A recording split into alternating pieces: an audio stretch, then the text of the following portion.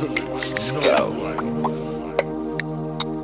Yeah. The world watched in action as George Floyd took his last breath. Listen.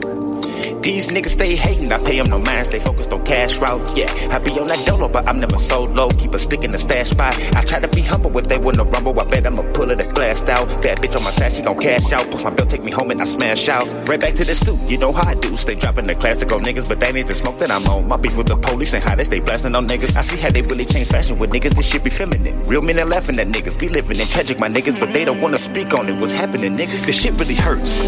We're supposed to be warriors from birth to the dirt, going harder when we feeling the worst, not raising our son in the skirt and the purse. It's like being black is a gift and a curse. Ever since the BP, they wanted us in the hearse, and now the PP's about to do with the worst, and we still don't see that this shit is rehearsed. Not to promote violence, but violence is all they've been teaching us. Like that's the only way of reaching us. But generation been defeating us, but that shit's over, no more beating us. United we stand, divided we fall in the flames. The fire is heating up until it's justice and no peace in us. May all of these names rest in peace for us. According to Kentucky law, the use of force by Mattingly and Cosgrove was justified to protect themselves. This justification bars us from pursuing criminal charges in Miss Breonna Taylor's death.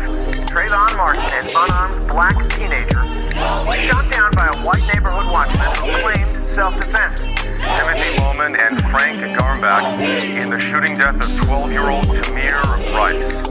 Rice was shot in November of last year after being spotted waving a gun in a park. It turned out to be a toy. NYPD officer Daniel Mattingly is accused of using a chokehold on Eric Garner, who later died on Staten Island in 2014. So he liked to carry.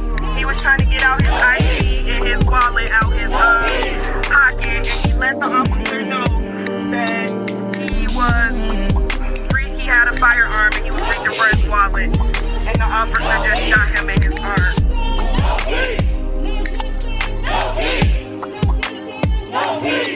Not to promote violence, but violence is all they've been teaching us. Like that's the only way of reaching us. But generation been defeating us, but that shit's over, no more beating us. United we stand, divided we fall in the flames. The fire is heating up until it's justice and no peace in us. May all of these names rest in peace for us.